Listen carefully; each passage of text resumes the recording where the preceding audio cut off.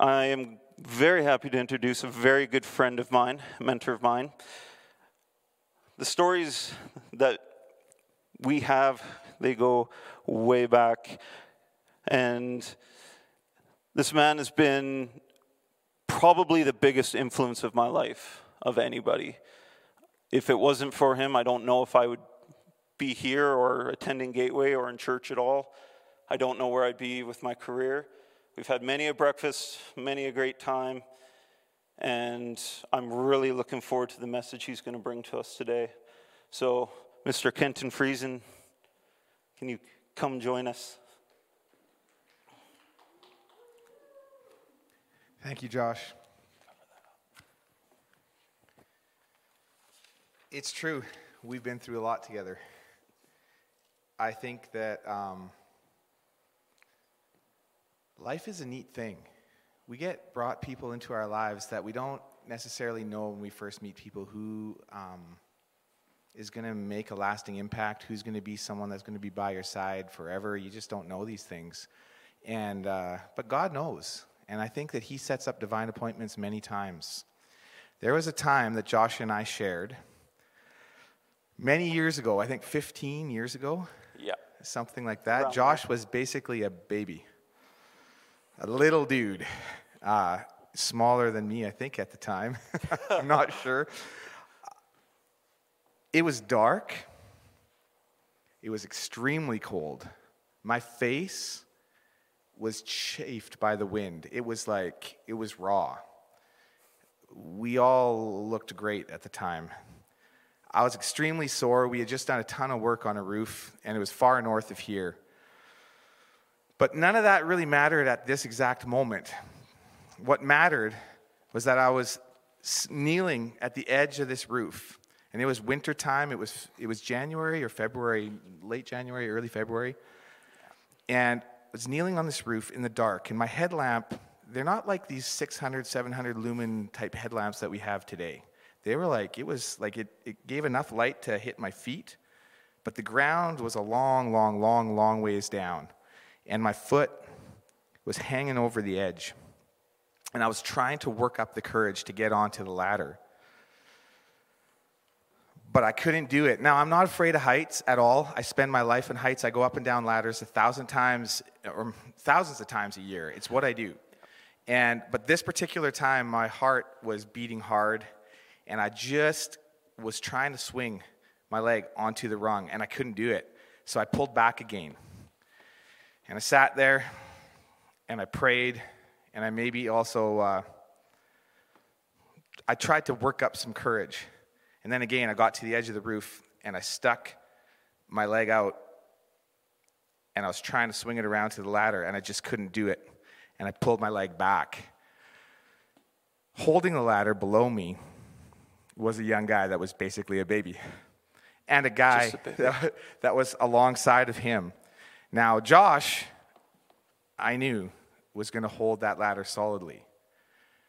The guy beside him wasn't extremely happy with me at the moment. I had asked these guys to do some pretty crazy things in the last week or two, and he felt like I was being somewhat unfair, and he wasn't really happy to be there.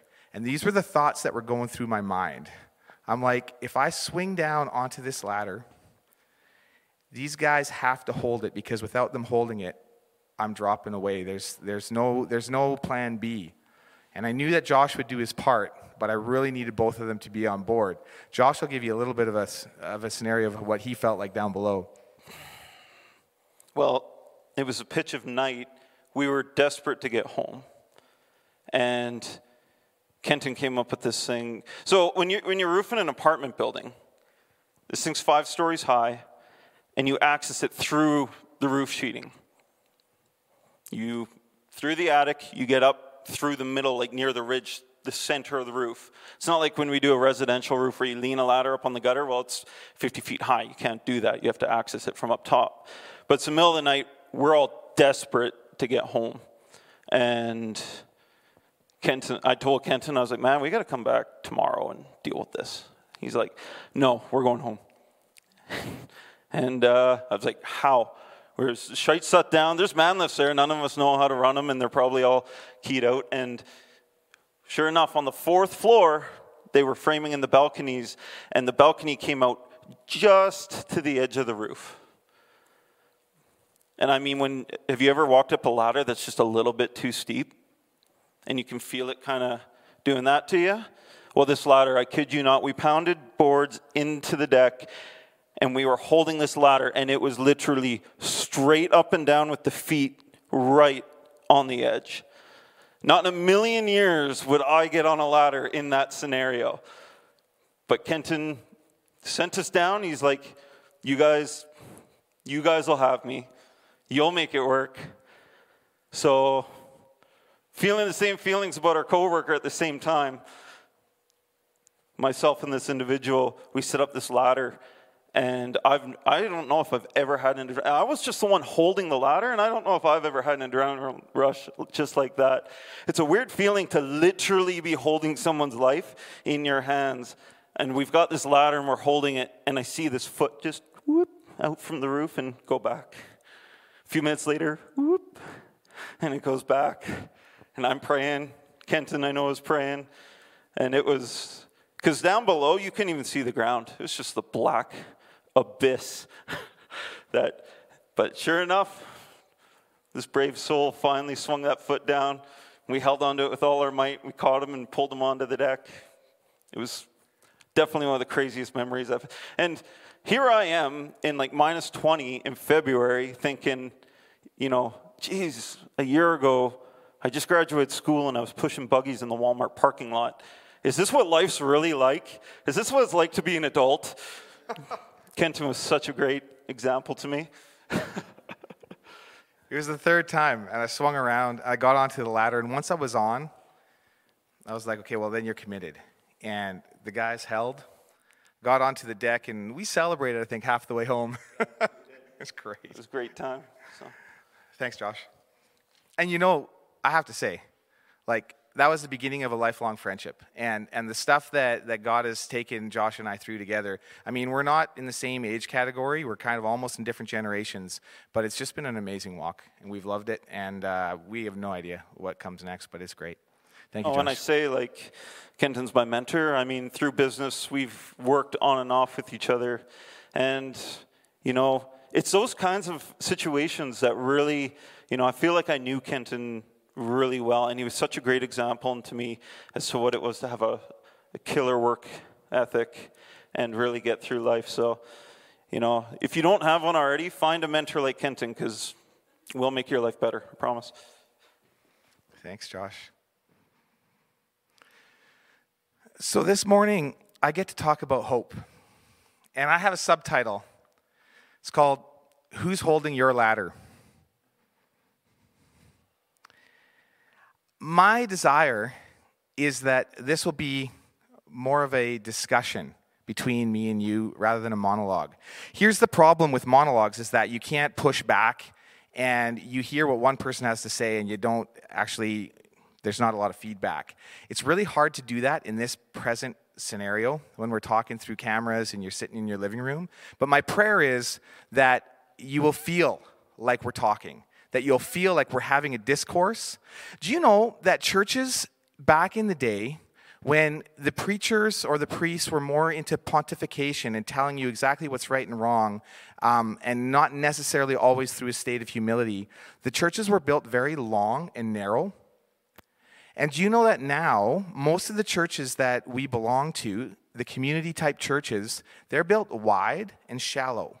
And the reason is, and it's not a mistake, it's not like something just arbitrary. It's very well designed because the objective these days is to give the Word of God to you, but in a way that it is a discourse, that we're discussing, and that there is a chance that some of the things I say you may disagree with, and that's okay. There's a chance that some of the things that I say today I might disagree with 2 years from now, and that's okay. It's a discourse. We're learning to know the heart of the Father together. We're seeking to understand His heart. We're seeking to understand who He is and what He has for us. And so my hope is that this will be a time when I can speak hope into your hearts and that you feel like we're having this discussion of what it looks like to have hope regardless of the circumstances around us. David J. Bosch was a theologian historian, and he made some observations about the difference that we see in our culture today versus back in the medieval days.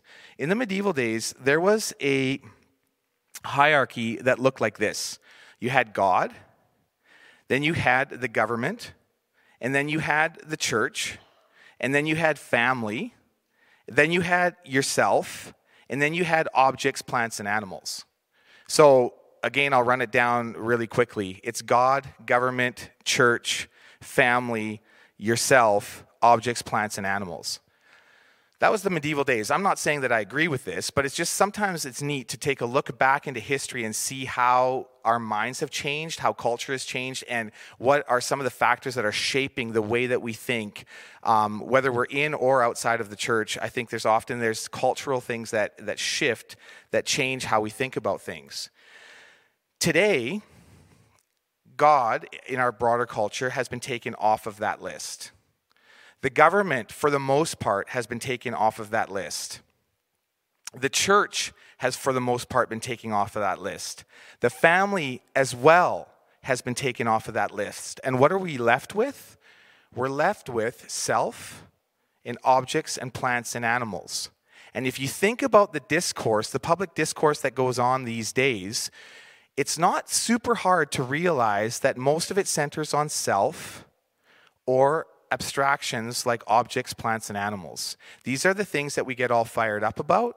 These are the things that we stand for often as a culture. We hear things like, well, this is my truth. That wasn't a thing in the medieval days. You didn't get the privilege of having your own truth in the medieval days. It was the truth of God, the truth of the government, the truth of the church and of your family, not of yourself. We hear people talk about true north, and I remember when my kids were young, and I was explaining to one of my buddies who didn't have kids about some of the different principles and the different ways that we were raising our kids. And as we were talking, he's a really intelligent, great friend of mine, and as we were talking, he's like, so basically what you're telling me is that you want your kids to be true to themselves. And I was like, and I'd never been asked that question before. And I kind of hesitated for a moment. And I'm like, no, actually, that's not what I'm saying. It may sound like that's what I'm saying, but that's not what I'm saying. What I'm saying is that I'm trusting that God will teach my kids to be true to who He made them. I think this is a major distinction. It's not about us deciding our own destiny.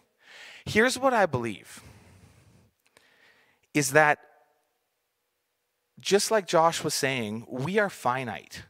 And the problem is when we set ourselves at the top of our hierarchy, here's the problem, is that the further we go in life, the more we recognize what we don't know. The more we realize how inadequate we are in so many different situations, the more it becomes clear that we don't have hope within ourselves. So the problem is, if we're hit with challenges in life and we only have our own self to rely on, we don't even have family, leave alone church, leave alone God to look to. If we don't even have the family structure around us, do you know that there are so many people right now choosing to be independent, to not get married, to not have kids, complete independence? And you know what? It sounds fun. It sounds like, man, you can do whatever you want. I've got a guy that works with me right now. He's got a little son that just was born a couple months ago. He was woken up every 2 hours just the last night, and that's just reality for him. And so there's a challenge that comes with that. There is a mess that comes with that. There is, just being married alone, it requires dying to self. It really does. And if you want to have yourself at the top of your hierarchy, you may get married, but if it doesn't all of a sudden work out for you, guess what you do?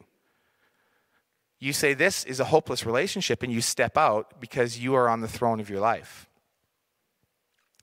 So when we're talking about hope, if you are the only one holding your own ladder, guess what? In that case, well, I guess I would have spent a night on a roof perhaps, but in the case up there, I couldn't hold my own ladder. I had to have somebody holding my ladder for me, and without that, there's no way that I could swing out and get down to where I needed to go. There's just no way. It would have been a hopeless situation. it looks fun. It looks like it's so liberating to only have yourself to answer to. But the truth is that we need community. We need each other. And these days when we can only stare at each other through a screen often, these are days when I think we all recognize to a greater extent how valuable it is to see people with skin on, to be able to communicate the love and the hope of Christ face to face. And so here's the thing that we're encouraging as a church, and I want to just make this statement again, is that when you have the opportunity, when there are people in front of you, take them as opportunities to spread hope and joy and love. And make sure that the people around you these days, even if there's only a few, even if you've limited yourself to a very small community, take the time to share the hope and the love of Christ. This is what we are. Hold somebody's ladder for them. It's okay to hold somebody's ladder. The thing is that we need hope. Do you know, hope is not as great as love or faith. We know that from 1 Corinthians 13. But it's still one of the big three. It's still one of the things that shapes our world. And the lie is, when you're in a challenging situation, the lie is that nothing is ever going to change. And if it does change, it's just going to get worse. This is just how it is. I've always been this way. I've always had this issue. I've always had these hang-ups. I've made this mistake again and again, and it's just who I am, and it's just how it is. And this is the lie that we're told day after day. If we're willing to listen to it, it's there. It's speaking in our minds. We have this insecurity. We have this fear. We have this hang-up. We have these things that we just can't conquer. And so we just accept it and say, this is just never going to change. And slowly, the hope dies within us. I want to look at a few stories from Scripture. I'm not going to dig super deep into the stories, but I am going to pull out. Sometimes it's fun to read the Scripture and to just look for something, to look at different stories in the Scripture and just look for one attribute. And so when you're building a sermon, you do that quite naturally, right? So we get the privilege every once in a while, those of us who get the chance, to build something around an idea or a concept. And so you get to read Scripture through those eyes. And it's fun to read some of these stories just and looking at, where was hope in this story? How does it look? Where are the threads of hope? I want to look at Job, and these are all stories that we know. So these aren't like any super vague stories. These are stories that we know. I'm just looking at them from an aspect of hope and how it influenced the story. Job was a man of posture and distinction. He's probably, and there's some debate with historians as far as whether Job was the first book of the Bible, whether he was like the earliest guy that was basically talked about to this depth or not. But he was a very ancient character. He had a ton of posture. He had a ton of discipline. He was a guy that got things done. He understood what blessing was. He understood how to operate in blessing, and he blessed a lot of people. He was a family man. There was really not a lot of negative things said about his lifestyle and who he was. He was a careful man, loved God, honored him, and prospered in everything that he did. Without going into tons of detail about what happened, there was discussion in the spiritual realm. God allowed Satan to attack him and to see if basically he could break him.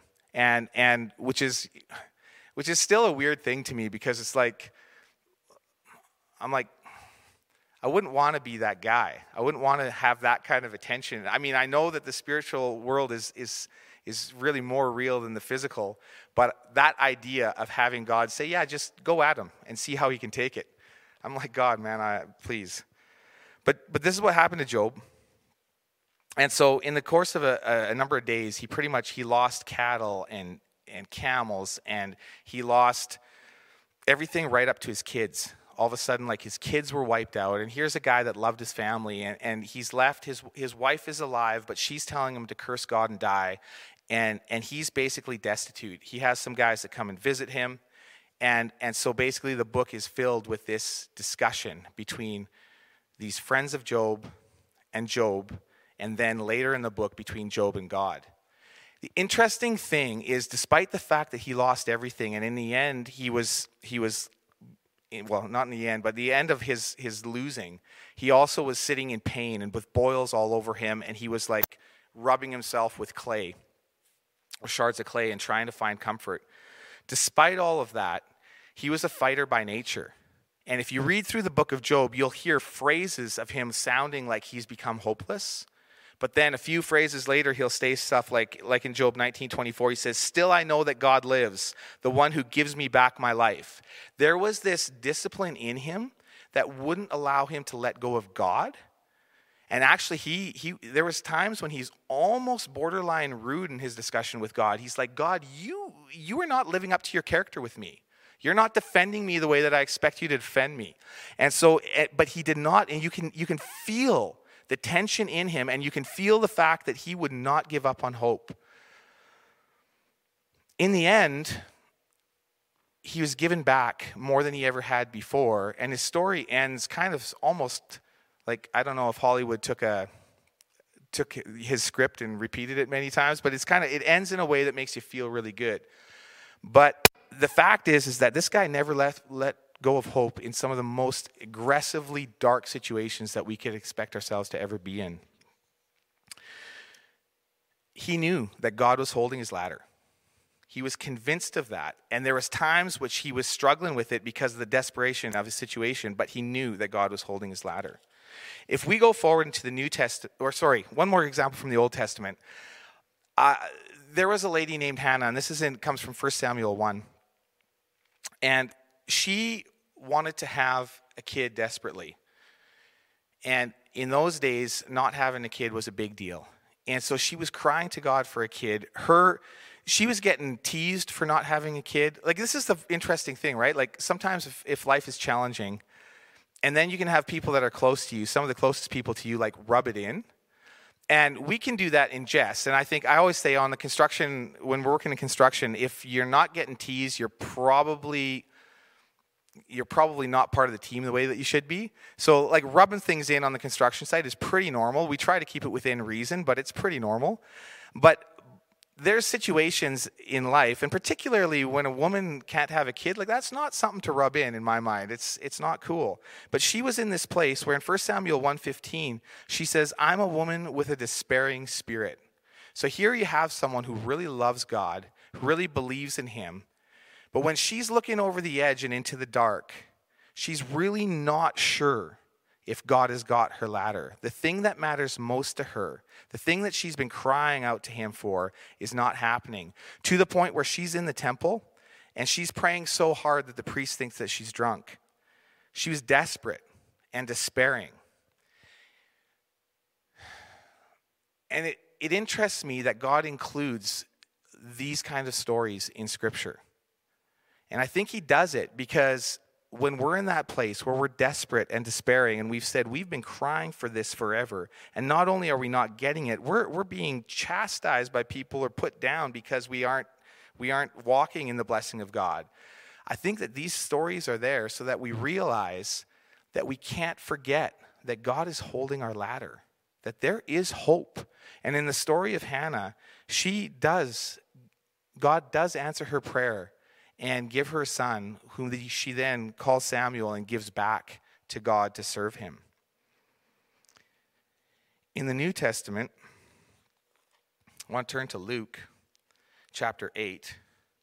Interestingly, Luke was a doctor and the only Gentile writer in Scripture, which is kind of an interesting note. He wasn't a Jew.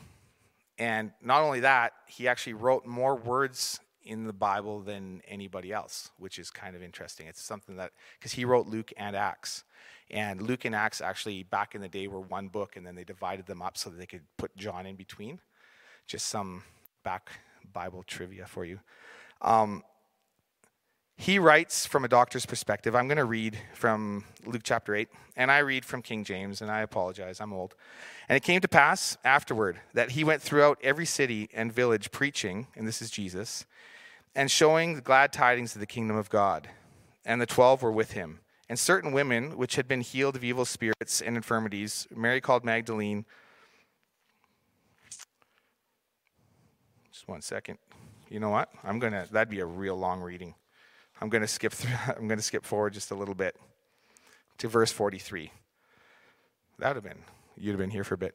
And a woman having an issue of blood 12 years, which had spent all her living upon physicians, neither could be healed of any, came behind Jesus and touched the border of his garment, and immediately her issue of blood was healed. And Jesus said, "Who touched me?" When all denied, Peter and they that were with him said, "Master, the multitude throng thee and press thee, and you're saying, 'Who touched me?'" And Jesus said, "Somebody has touched me, for I perceive that virtue is gone out of me." And when the woman saw that she was not hid, she came trembling, and falling down before him, she declared unto him before all the people for what cause she had touched him, and how she was healed immediately. And he said to her, "Daughter, be of good comfort. Your faith has made you whole. Go in peace."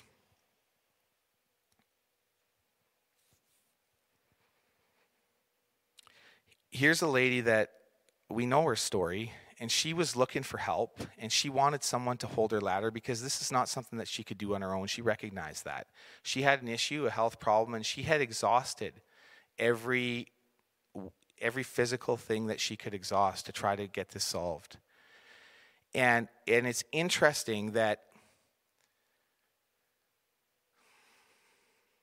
we often do this.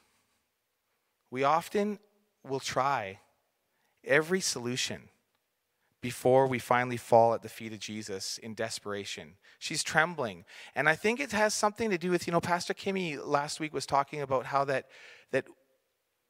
God has made us in such a way that he loves us, and he's willing and wants to give us good things. And sometimes I think that we don't realize, and so our hope diminishes even before we've gone to the one who gives hope. And her hope was diminishing. And this was like, there's kind of two different ways to look at this. On the one hand, it looks like tremendous faith, right? It kind of does. It looks like tremendous faith, and I think it is. There is that aspect of it, but I think that many things aren't just that simple. I think that often mixed with tremendous faith is tremendous fear, is tremendous self-doubt. These are things that, life is not so clean cut as we often try to make it. I believe that we can have faith on the one hand and still a lot of doubt on the other, and wonder, if I go to him, am I actually worthy of him paying attention to me and answering my prayer and fulfilling that deep desire and need that I have?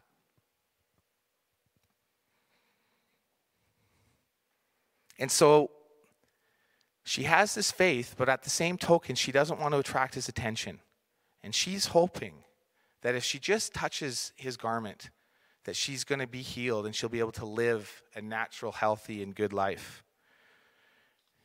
And I think it's interesting because Christ doesn't let that go by. He realizes what happens and calls her out, and you can see her fear and her trembling, but also her joy, that there was hope. There was hope for her.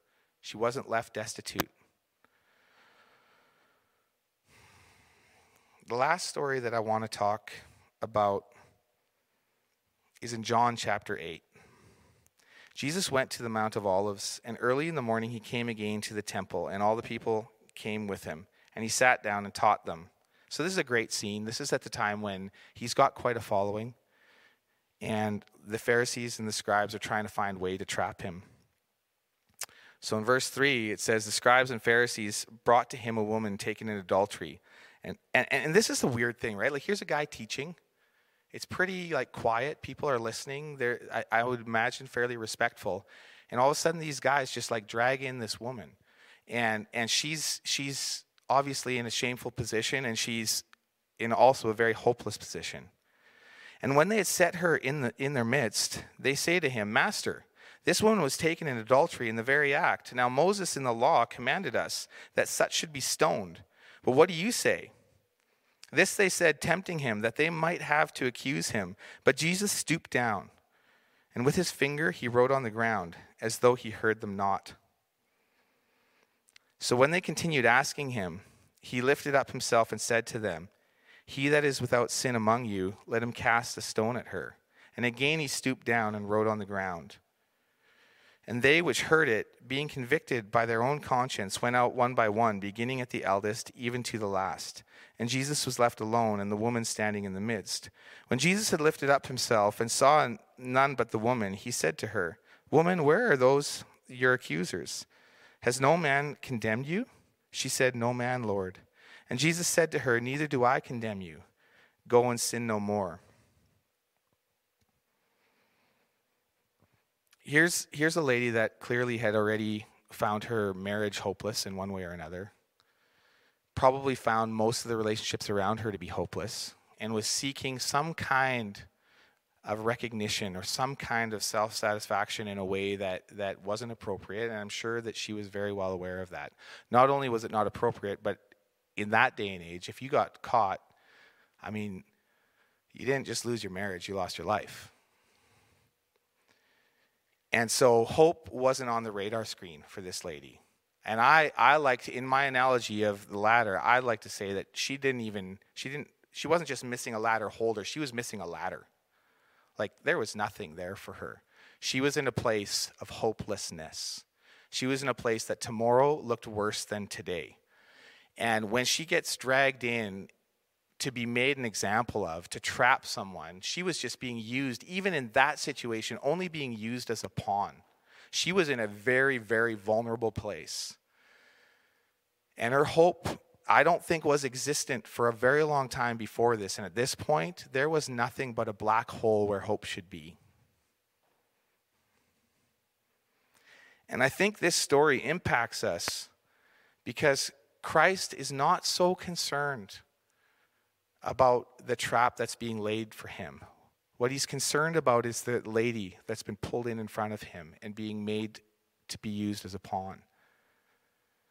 And so he doesn't even give the scribes and Pharisees the satisfaction of an argument or a fight.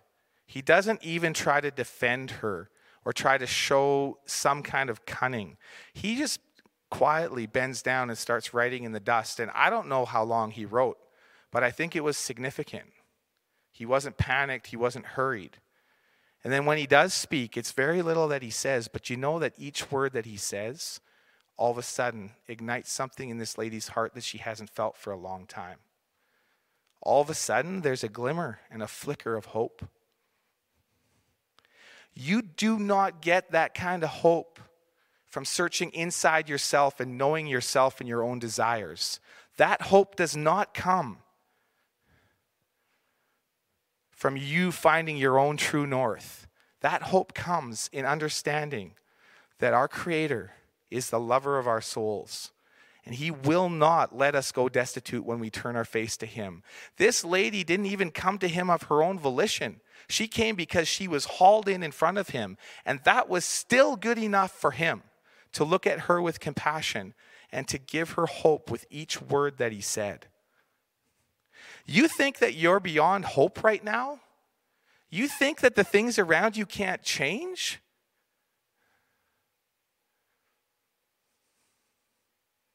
We have a God that with each word that he speaks to us can speak hope into our situation in a way that brings life to us that we don't deserve in our own and of ourselves. But the blood of Christ, like we had communion today, the blood of Christ washes our sins away and gives us this hope, not just for a future, but for today.